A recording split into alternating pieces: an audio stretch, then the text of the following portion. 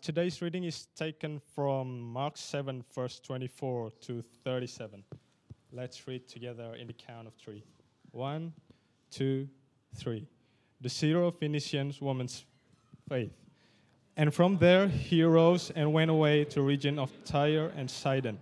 And he entered the house and did not want anyone to know. Yet he could not be hidden. But immediately a woman whose little daughter had an unclean spirit heard of him, and came and fell down at his feet. Now the woman was a Gentile, a Syro-Phoenician by birth, and she begged him to cast the demon out of her daughter. And he said to her, "Let the children be fed first, for it is not right to take the children's bread and throw it to the dogs." But she answered him, "Yes, Lord, yet even the dogs under the table eat the children's crumbs." And he said to her, "For this statement you may go your way. The demon has left your daughter." And she went home and found the child lying in bed and the demon gone. Jesus heals a deaf man. Then he returned from the region of the Tyre and went through Sidon to the Sea of Galilee, in the region of the Decapolis. And they brought to him a man who was deaf and had speech impediment. And they begged him to lay his hand on it. And taking him aside from the crowd privately, he put his fingers into his ears, and after spitting, touched his tongue. And looking up to heaven, he sighed and said to him, "Ephphatha," be opened. And his ears were opened. His tongue was released, and he spoke plainly. And Jesus charged them to tell no one. But the more he charged them, the more zealously they proclaimed it. And they were astonished beyond measure, saying, "He has done all things well. He even makes the deaf hear and the mute speak." Church, this is the word of God.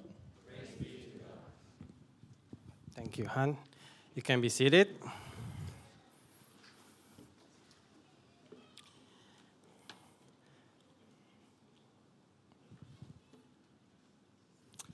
Okay. Before we start, let's pray. Dear Father, thank you for today. Thank you for the opportunity to listen to your word. There's many times we take it for granted. And pray for the people who listen to your word, even in this church or online, that you soften their heart to receive your word. Use your word to rebuke us, convict our sins, and also to strengthen our faith. Humble us. Humble us if we are wrong, that we can repent and come back to you. And help us to obey your words. And pray that I can also preach boldly and faithfully. In the name of Jesus we pray. Amen. So just a bit introduction. So if I'm coughing in the middle of the sermon, so sorry. But don't worry, I'm preparing my hot water over there. I hope I didn't kick in the middle of my sermon, all right? So, I had a bad flu, no COVID.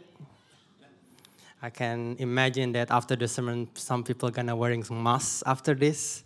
It's just a bad flu. So today we're gonna talk about the great faith.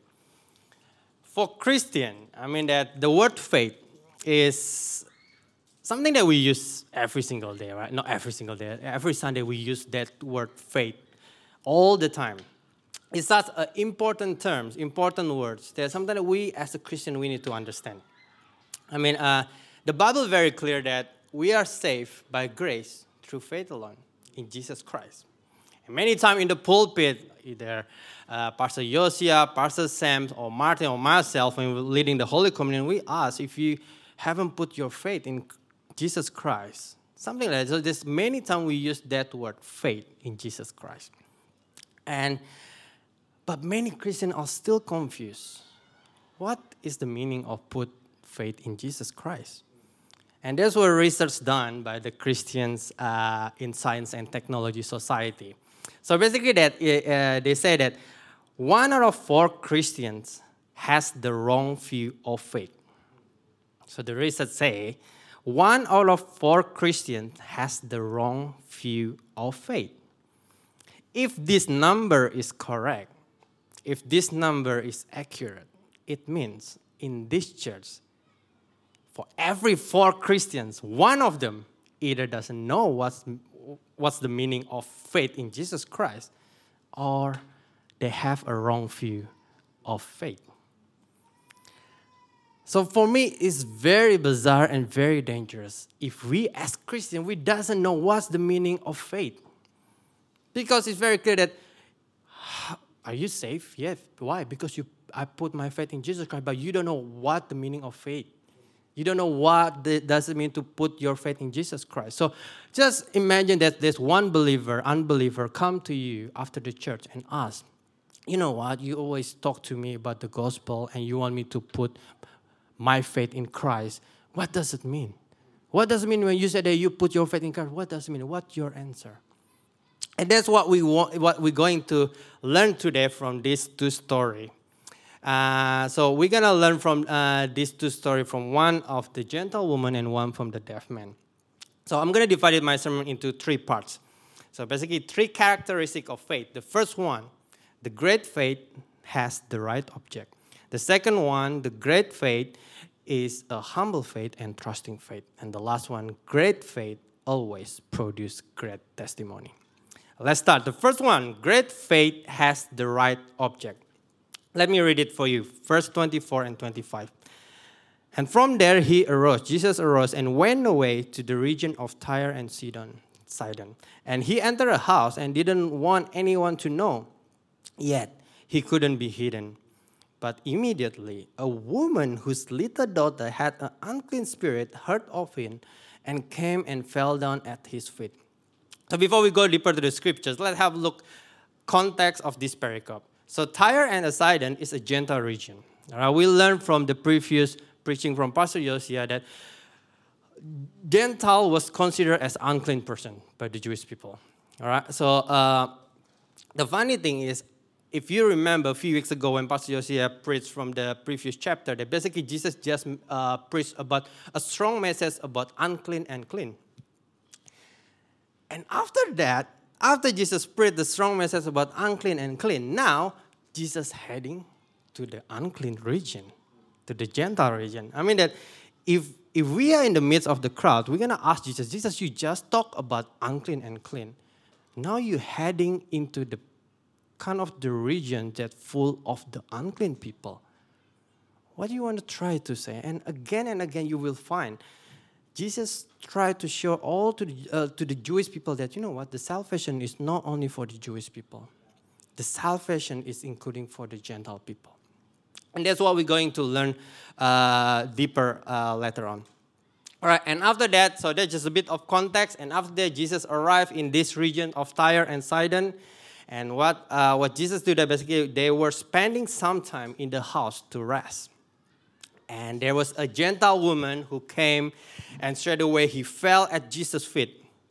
You know what? I love how Mark again and again used this word immediately. All right.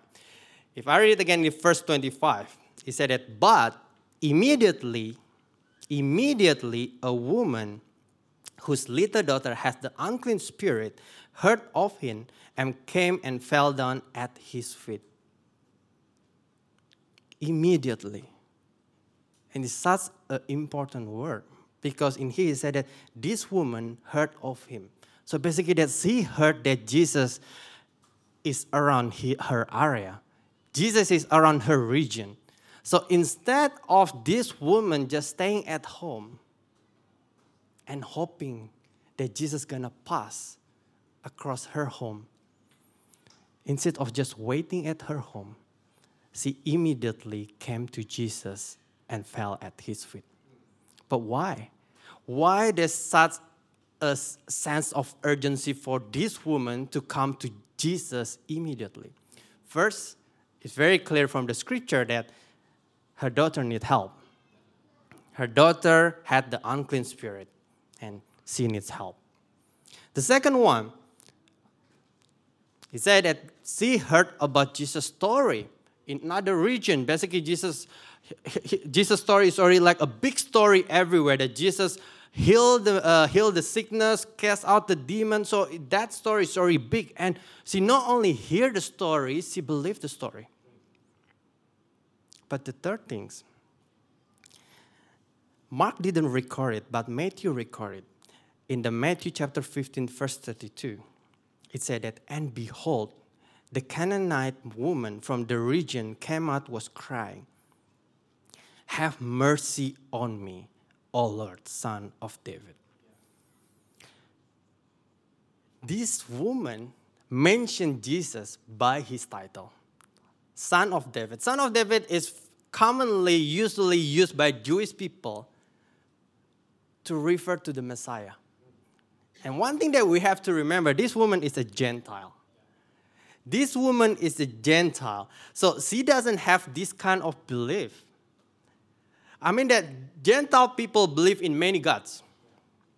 There's a God of rain, God of sun, God of that, God is many gods. And she's been believing in all those gods. I mean, during that time, imagine that during that time, that woman has no right. Woman has no right, and basically they just have to stay at home. Plus, she is a Gentile. And she knows all the rules, and the culture is saying to her that, you know what, woman, you just have to stay at home. Even that you hear about Jesus around your area, you just need to stay at home. You just need to stay at home and don't do anything. But she didn't care. She ran to Jesus with the urgency. She come to Jesus boldly. I mean that if I was a Gentile woman, before I'm gonna make decision to come to Jesus, there's gonna be a lot of thought in my mind, right? And you know that normally that before we make decision, there's a lot of kind of like negative thought in our mind. If I was a Gentile woman, before I make decision to come to Jesus, there's gonna be a lot of negative thought. They think that, you know what, you just have to just stay at home. You know what? When you do that, when you come to Jesus, you breach the rules. You breach all the culture rules. And you're not supposed to do that. You will be in trouble. And your family gonna thinking that you are crazy. Because maybe that all her family maybe believe in other gods. Your relative may talk bad about you. How about other God that your family believe in? You don't care about them? If I was that Gentile woman, before I'm come to Jesus immediately, that maybe there's a lot of negative thought, but her response that I don't really care. I need Jesus right now. And that's why she came to Jesus immediately. I think my message for some of you maybe who hasn't put your faith in Christ, the one thing that the truth that have to be told that without Christ, there's only one destination for us, which is the eternal punishment. But there's one good news that we can learn from this Gentile woman. You know what? This Gentile woman, she can have a faith. Everyone in here has a faith. Even you don't believe in Christ Jesus, everyone has a faith. This Gentile woman can have a faith, but if she didn't put in the right object, that faith doesn't have a power. She can have a great faith, but she put in the wrong God. That faith doesn't have a power. Faith by itself has no power. But when we put our faith in the right object, which is in Jesus Christ, it has the power to save us. You know, many of us, when I bring this title about the great faith, some of us, they've been Christian for a long time, maybe thinking that this message is not for me. This message is for some of people that come in here that hasn't put their faith in Christ. But let me tell you, sometimes that is our tendency that been Christian for a long time. It's very easy for us that we can easily say that I put my faith in Christ. But you know what? In our actions, we put our faith in something else without we realize. One of the common problem for us that have been Christian for a long time, we can easily say that we put our faith in Jesus Christ. But many times in our actions, that we put our faith in the church attendance. Many times we come to the church that we feel satisfied because why? Oh, I already ticked the box. We love hiding in the banners of I'm a good Christian because I'm coming to church. And we rely in our good behavior without we realize that we put our faith in the wrong object. Maybe we can easily say that we put our faith in Jesus Christ, but many times, if we're not careful, we put our faith in the wrong object. And then, if you put your faith in the wrong object, there's no power. That's the first characteristic. The second one, the great faith is humble faith and trusting faith. Verse 26 and verse 30. Let me read it. Now the woman was a Gentile, Syrophoenician by birth. Let's read it quickly, that one. It's very hard, all right?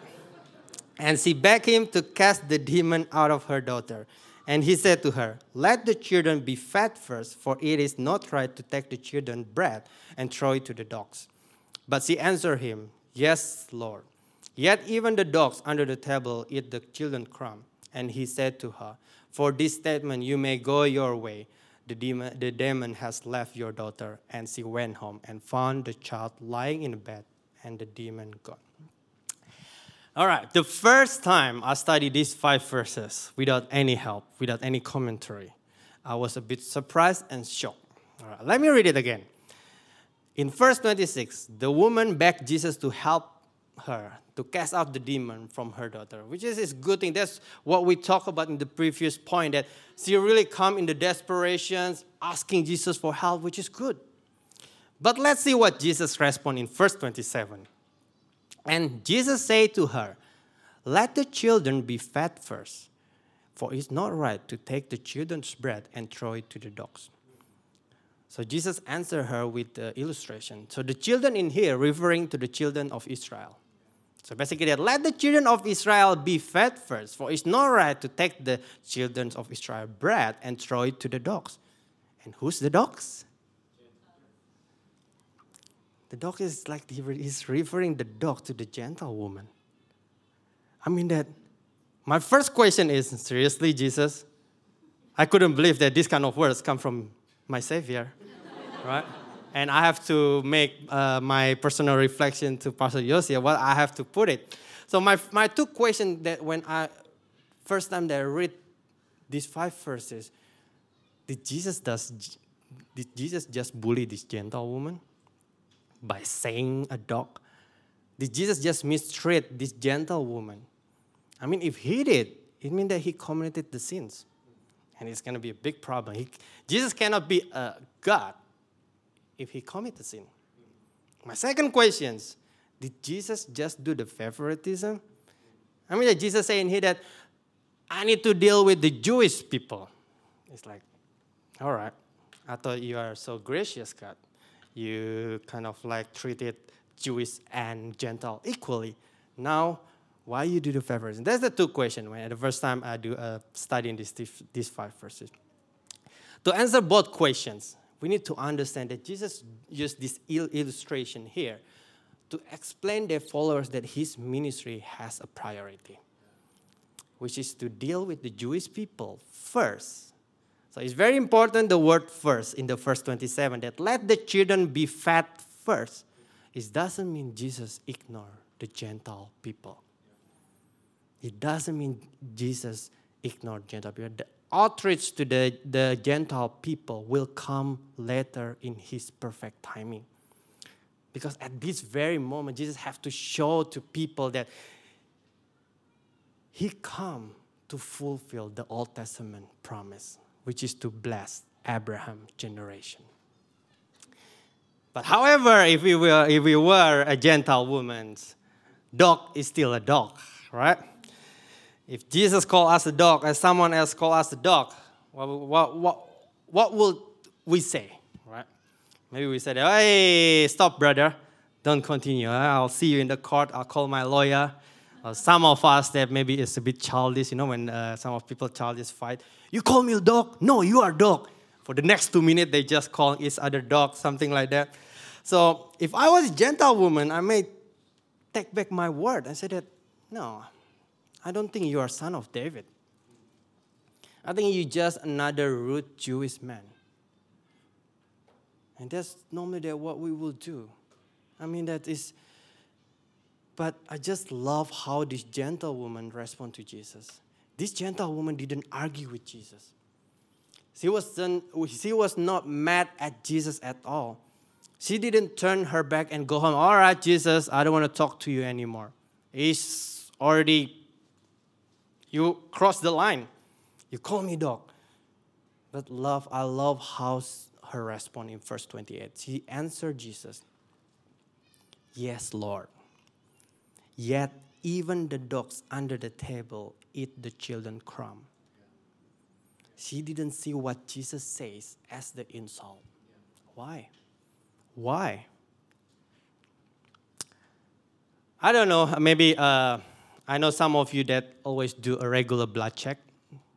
I know Pastor Yosia, Pastor Stem do a regular blood checks. Alice and I always do a regular blood check, right? I think it's more about my purpose than Alice's purpose to monitor their health. Just imagine that I do a blood check, my blood collected, sent to the lab, and the lab kind of like do the check and everything. You know that they're not just a random people put the number, right? So basically they do a proper check in there. And one day the GP call, and then Edric, I get the result. Let's discuss about your result. And the doctor said that, Edric, I have one problem in your result. Your cholesterol is very high, all right? The cholesterol is very high. It's just examples. So it's not based on true story. Your cholesterol is really bad. So I want you to control your diet. You need to eat less and no more fatty food. I have two possible response to this doctor. The first one, I can see this as an insult. I say, you call me fat, doctor? I will not come back to you anymore. The first response, I'm not humble enough to admit the true condition of myself. The second possible response for me, to humble myself, to admit that's really my true conditions, and I make changes in my lifestyle. And that's what happened to the gentle woman. Her response is the humble response from her heart. Because she knows what she deserves. She only deserves the crumb under the table. She is content with just the crumb under the table. She knows that even the crumb under the table is His grace. And she's satisfied with that. One thing that we have to remember that the great faith comes from the great humility that realized that who we were. We were a sinner. All of us a sinner who deserve nothing from God. But God gives us everything. As a result, because of her faith, Jesus cast out the demon from her daughter. In verse 29 and 30, then He said to her that for this statement, you may go your way. The demon has left your daughter. And she went home and found the child lying in bed, and the demon is gone. One thing that we could learn from him is many of us come to God without the humility like this woman. When this woman come to Jesus and begged Him, she begged Him for His mercy like a dog begging for the crumb. Today, many of us think that we are too good for the crumb. God, I have done this for you. I've done that for you. I deserve to sit on the table. I've been ministering for the last 15 years. I've been ministering 2 ministries in the same Sunday. Next year, I'm going to be at one more. I deserve to sit at the table. Many times that we think that we come to God without the humility. We think that we deserve more because of our resume, what we have done. In other words, that we think that God owes us something because we do this and that. So when we come to God, instead that we beg for His mercy, when we come in our prayer, when we asking God, instead of we asking God, begging for His mercy, we made our demand before God. God, I want you to do this for me. Why? Because I've done this for you. So we treat God like our business partner. We treat God like our vending machines. Then many of us, we come to God without the humility. And that's what we can learn from this woman. That we have to know that, you know what? We have to humbly accept who we are. Because if we don't have humility, like Ribka said, if we don't have any humility, it's going to be produced in everything we do. We don't want to repent. We don't want to confess our sin because we think that we are good enough. But we have to humble ourselves. They remember that we are sinners that who deserve nothing from God. But He gives us everything. And the last one, the last characteristic. The great faiths always produce great testimony. This is the last one and also the longest one. So, the great faith always produce a great testimony. Verse 31 and 32. Then he returned from the region of Tyre and went through Sidon to the Sea of Galilee, in the regions of Decapolis. And they brought to him a man who was deaf and had a speech impediment. They begged him to lay his hand on him. So after Jesus casting out the demon, Jesus went to another Gentile area. So in this pericope, Jesus healed a deaf man. But one thing that's interesting in this story, in other miracles, healing miracles, normally that the sick people hear about Jesus and he believes what Jesus has done and he believes in Jesus. And he's the one, the sick people, the one that come to Jesus. They themselves, they come to Jesus. But this man is deaf. He may not hear about the good news about Jesus. He may not hear all the good news, all the big news about Jesus in other area. Because he is deaf. But he may not hear the news about Jesus. But other people hear about Jesus. He may not hear about the good news about Jesus, but other people hear about Jesus. And these people didn't only hear about Jesus, but they believe it. And then these people that bring him to Jesus, they not just hear, but they believe in what Jesus done. And these people is not just believe. They didn't stop in there. They don't hold this good news to themselves. They share this good news with this deaf man. And they bring him to Jesus. Let me repeat again. They share this good news to other people, and they bring him to Jesus. They share the good news to other people, and they bring him to Jesus. This man may not hear about the good news, and there's a lot of people out there may not hear about the good news yet. And we, the one that hear the good news, if we believe, we don't hold this good news to ourselves. We share the good news to all those people and bring him to Jesus. So there's a big difference when you just know about the gospel and you know and you believe the gospel. There are many times that we just know about the gospel. We can define the gospel 100%. But we don't understand the gospel. We don't believe the gospel. And it's really a big difference. So a few weeks ago, I joined a training in my workplace. The training is about giving a presentation. Right? It was a good training. It's very full on today's trainings.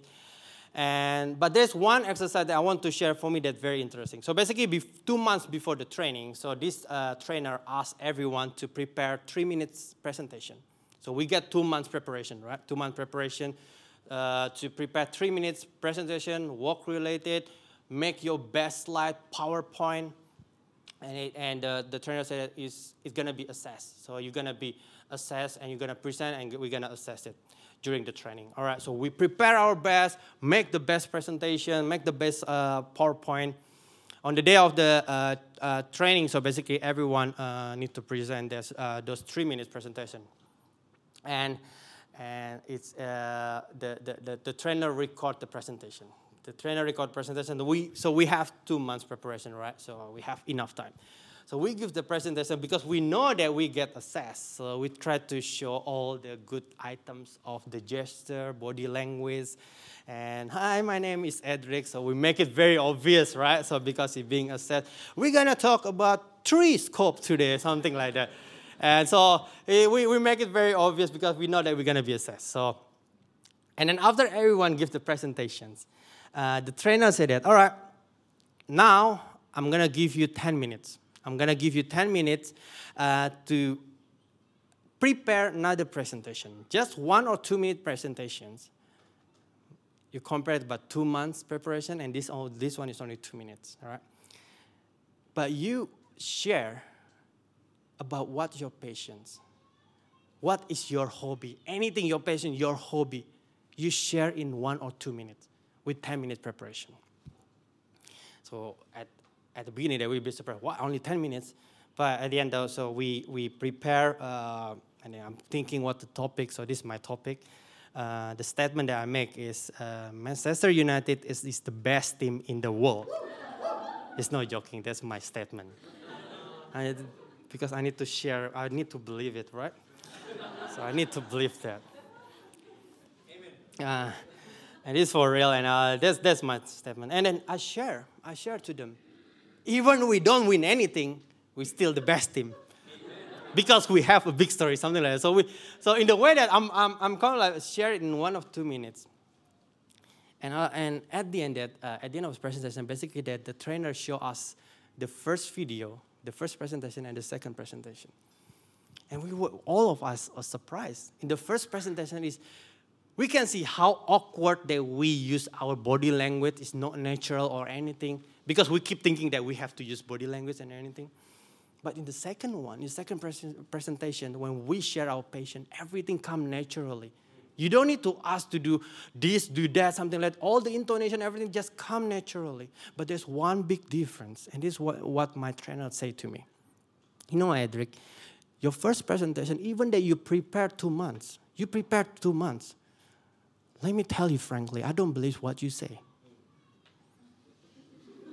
I don't believe what you say. Even that you have the best presentation, I don't believe what you say. But in the second presentation, even I'm not a soccer fan, I believe that your team is the best team in the world. And that's really the power when you really believe what you share. There's many times when we share the gospel, our purpose is we just want to try my best to the finish line. Like my first presentation, basically what I'm trying to do, I just try to my best to go to the finish line. There's no emotional feeling that I'm saying that I'm trying to present this one, so I want you to believe in that. There's no feeling of that. And there's many times when we share the gospel, there are many times that we just share it for a sake that because we just need to share it. And we don't believe it. You know, when you believe and share with others, you have that emotional feelings that, hey, I have this good news that I want to share to you. Not only that, I also want you to believe and I want to invite you to come to Him. His name is Jesus. And then many times we don't have that feeling. Basically, we say, you know what? You have sins and then you need a Savior. But in ourselves, we don't believe that. So the question that we should ask ourselves is, do we believe the gospel that we share with other people? Has the gospel really changed your heart? Have we really experienced what the Gentile woman experienced, that she realized who she was? She knew that she deserved nothing from God, but God poured her with abundant grace into her life. I mean, if we experience that in our heart, you know what, church? We cannot hold this good news to ourselves. And basically that's what happened in the crowd. When the crowd seeing that a lot of things happen, what Jesus done, all the miracle, this is what basically what the crowd seeing. Basically in the verse 36, basically Jesus charged them to tell no one. But the more he charged them, the more zealously they proclaim it. Even Jesus asked them to not tell anyone. Still, the more Jesus charged them, the more zealously they proclaim the gospel. Maybe you ask, why Jesus asked them to stop sharing the good news? I mean, it's good. But the reason why Jesus have to stop them, because that Jesus knew that his main purpose to come to this world is not only for doing the miracle, but he has a bigger mission, which is to die on the cross for our sin. So because if people talk more about the miracle, the more people gonna come to Jesus only for the miracle. But his primary mission is not just to heal the physical sickness, but to heal our spiritual sickness. And that's why he asked people not to tell anyone, but they cannot resist telling people. You know what? When I read this, when I understand this, for me that my only response is really the irony.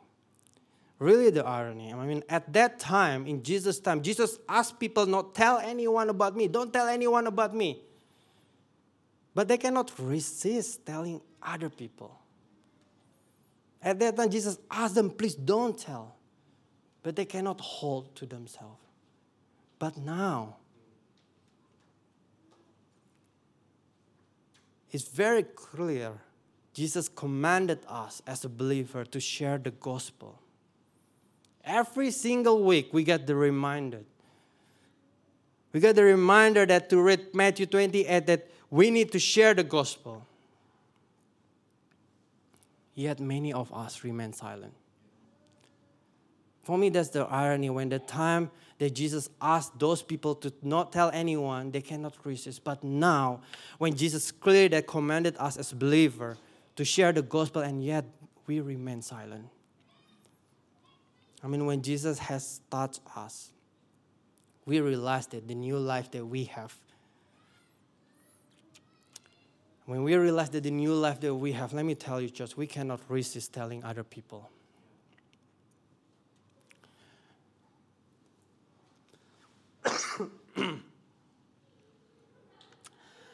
I mean, living as Gentile is not easy. I mean, but during this pandemic, I think we can feel kind of like a glimpse to become a Gentile, an unclean Gentile. You get the COVID, people trying to avoid you. So basically that you get a glimpse to become a Gentile. People try to avoid you. For example, that, oh, did Edric get the COVID? I try to avoid touch his mic after this, something like that. We try to avoid these people. And the last thing that we're going to do is touching them. And during that time, even the healthy Gentile people is considered as unclean. The healthy one, just the normal healthy people, Gentile people, is considered as unclean. And this man is sick. This man is deaf. And I think if the Jewish people need to point which part of this man's body is the most unclean, I think most of them gonna point in the same direction, which is his ear, because he's deaf and his weakness. People will be afraid of touching his ear, but not Jesus.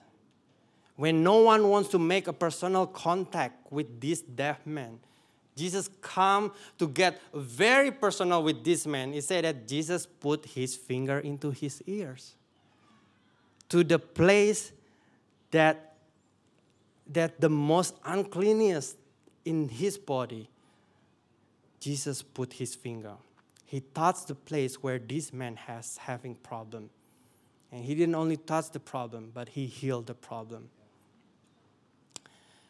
And I mean that even at the beginning when Jesus met this man, Jesus really wanted to have this personal encounter with this man. In the verse 33, he said that and taking him aside from the crowd privately.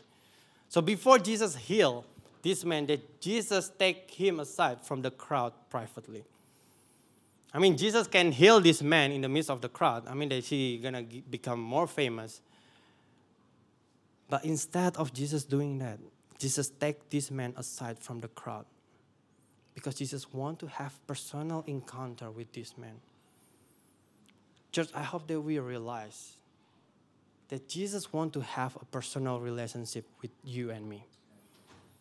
He wants to spend the time with you that many times we ignore. And many times we ignore. And one thing that I want you to know that, yes, Jesus cares about our physical sickness. He cares about our financial problem. He cares about our children problem, our family problem.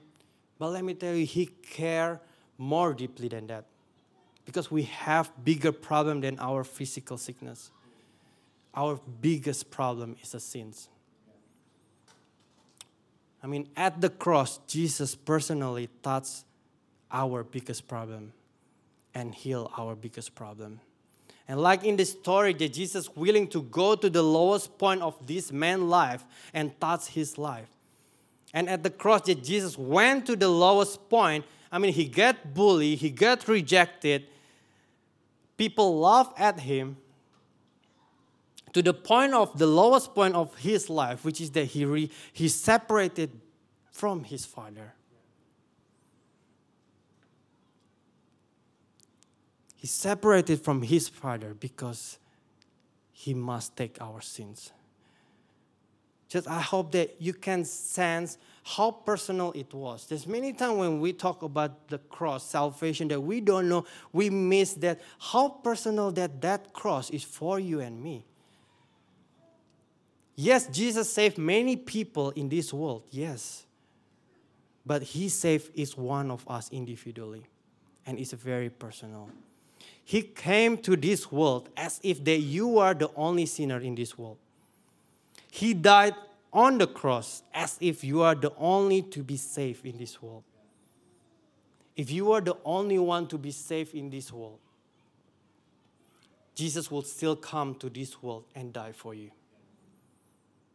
Let me tell you one thing. You are not the unknown child in the midst of many believers. You and me is not the unknown child in the midst of many believers. You are the beloved children of God. That He loves you. That He loves you so much. So you can come to Him with your brokenness.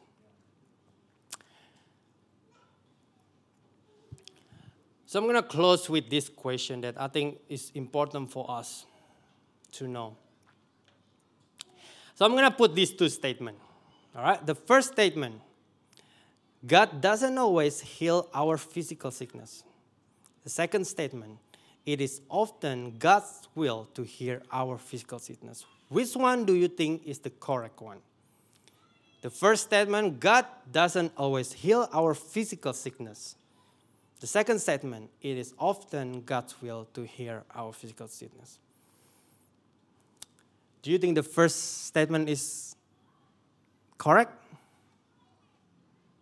Who thinks that the first one correct? Raise your hand.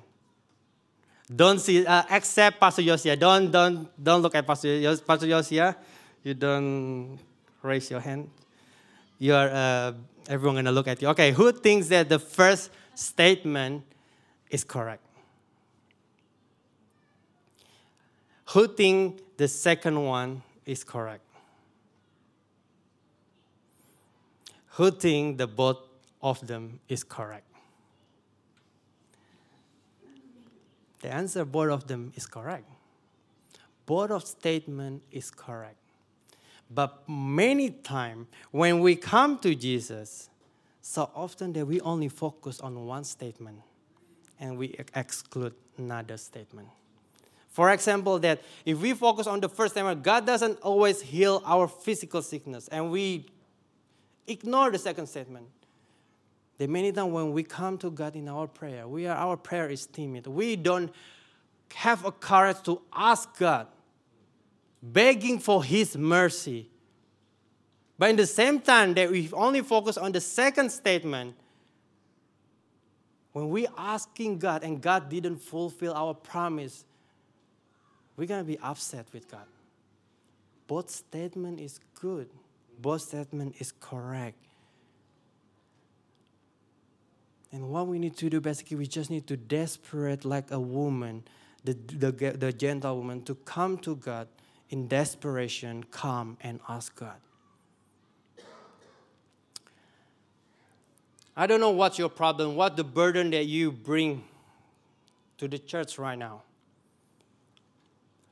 Maybe financial problem, maybe family problem, whatever problem that you're facing. I hope when you look to the gospel that you can realize something like the crowd understood in the verse 37. So basically the crowd, when the crowd see what Jesus done with this deaf man, that Jesus healed this deaf man, basically the crowd was astonished beyond measure. And the crowd saying, He has done all things well.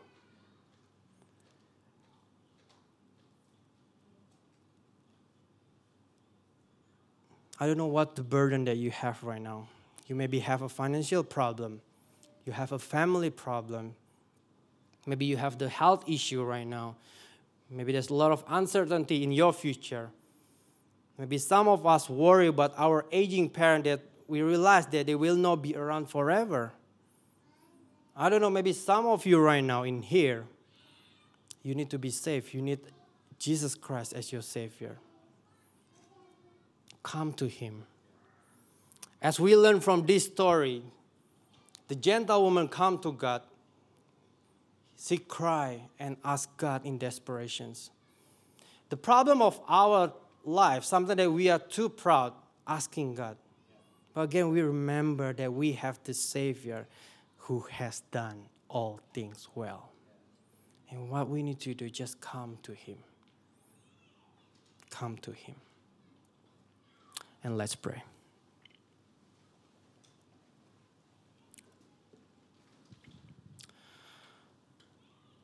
Dear Father, thank you. Thank you for your grace. Thank you for your word.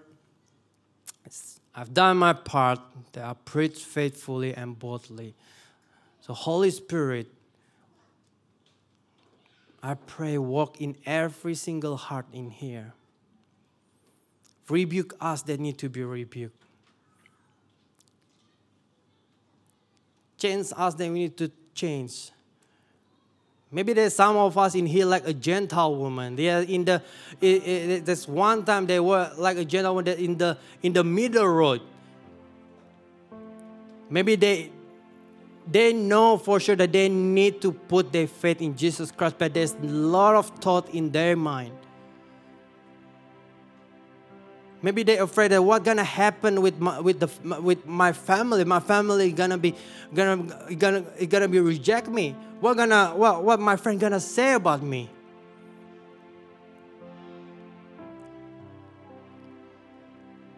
My friend gonna reject me. But I pray that we can learn from this Gentile woman that I don't care what people say. What I need right now is you, Jesus. And this is my prayer. That many times that we play church, we just come to church and we love to hiding in the banner that I'm a Christian. We love hiding in the banner that I'm Christian because I'm coming to church. We love hiding in the banner that I'm a Christian because I do ministry. In other words, we don't put our faith in you. We put our faith in our performance. Forgive us.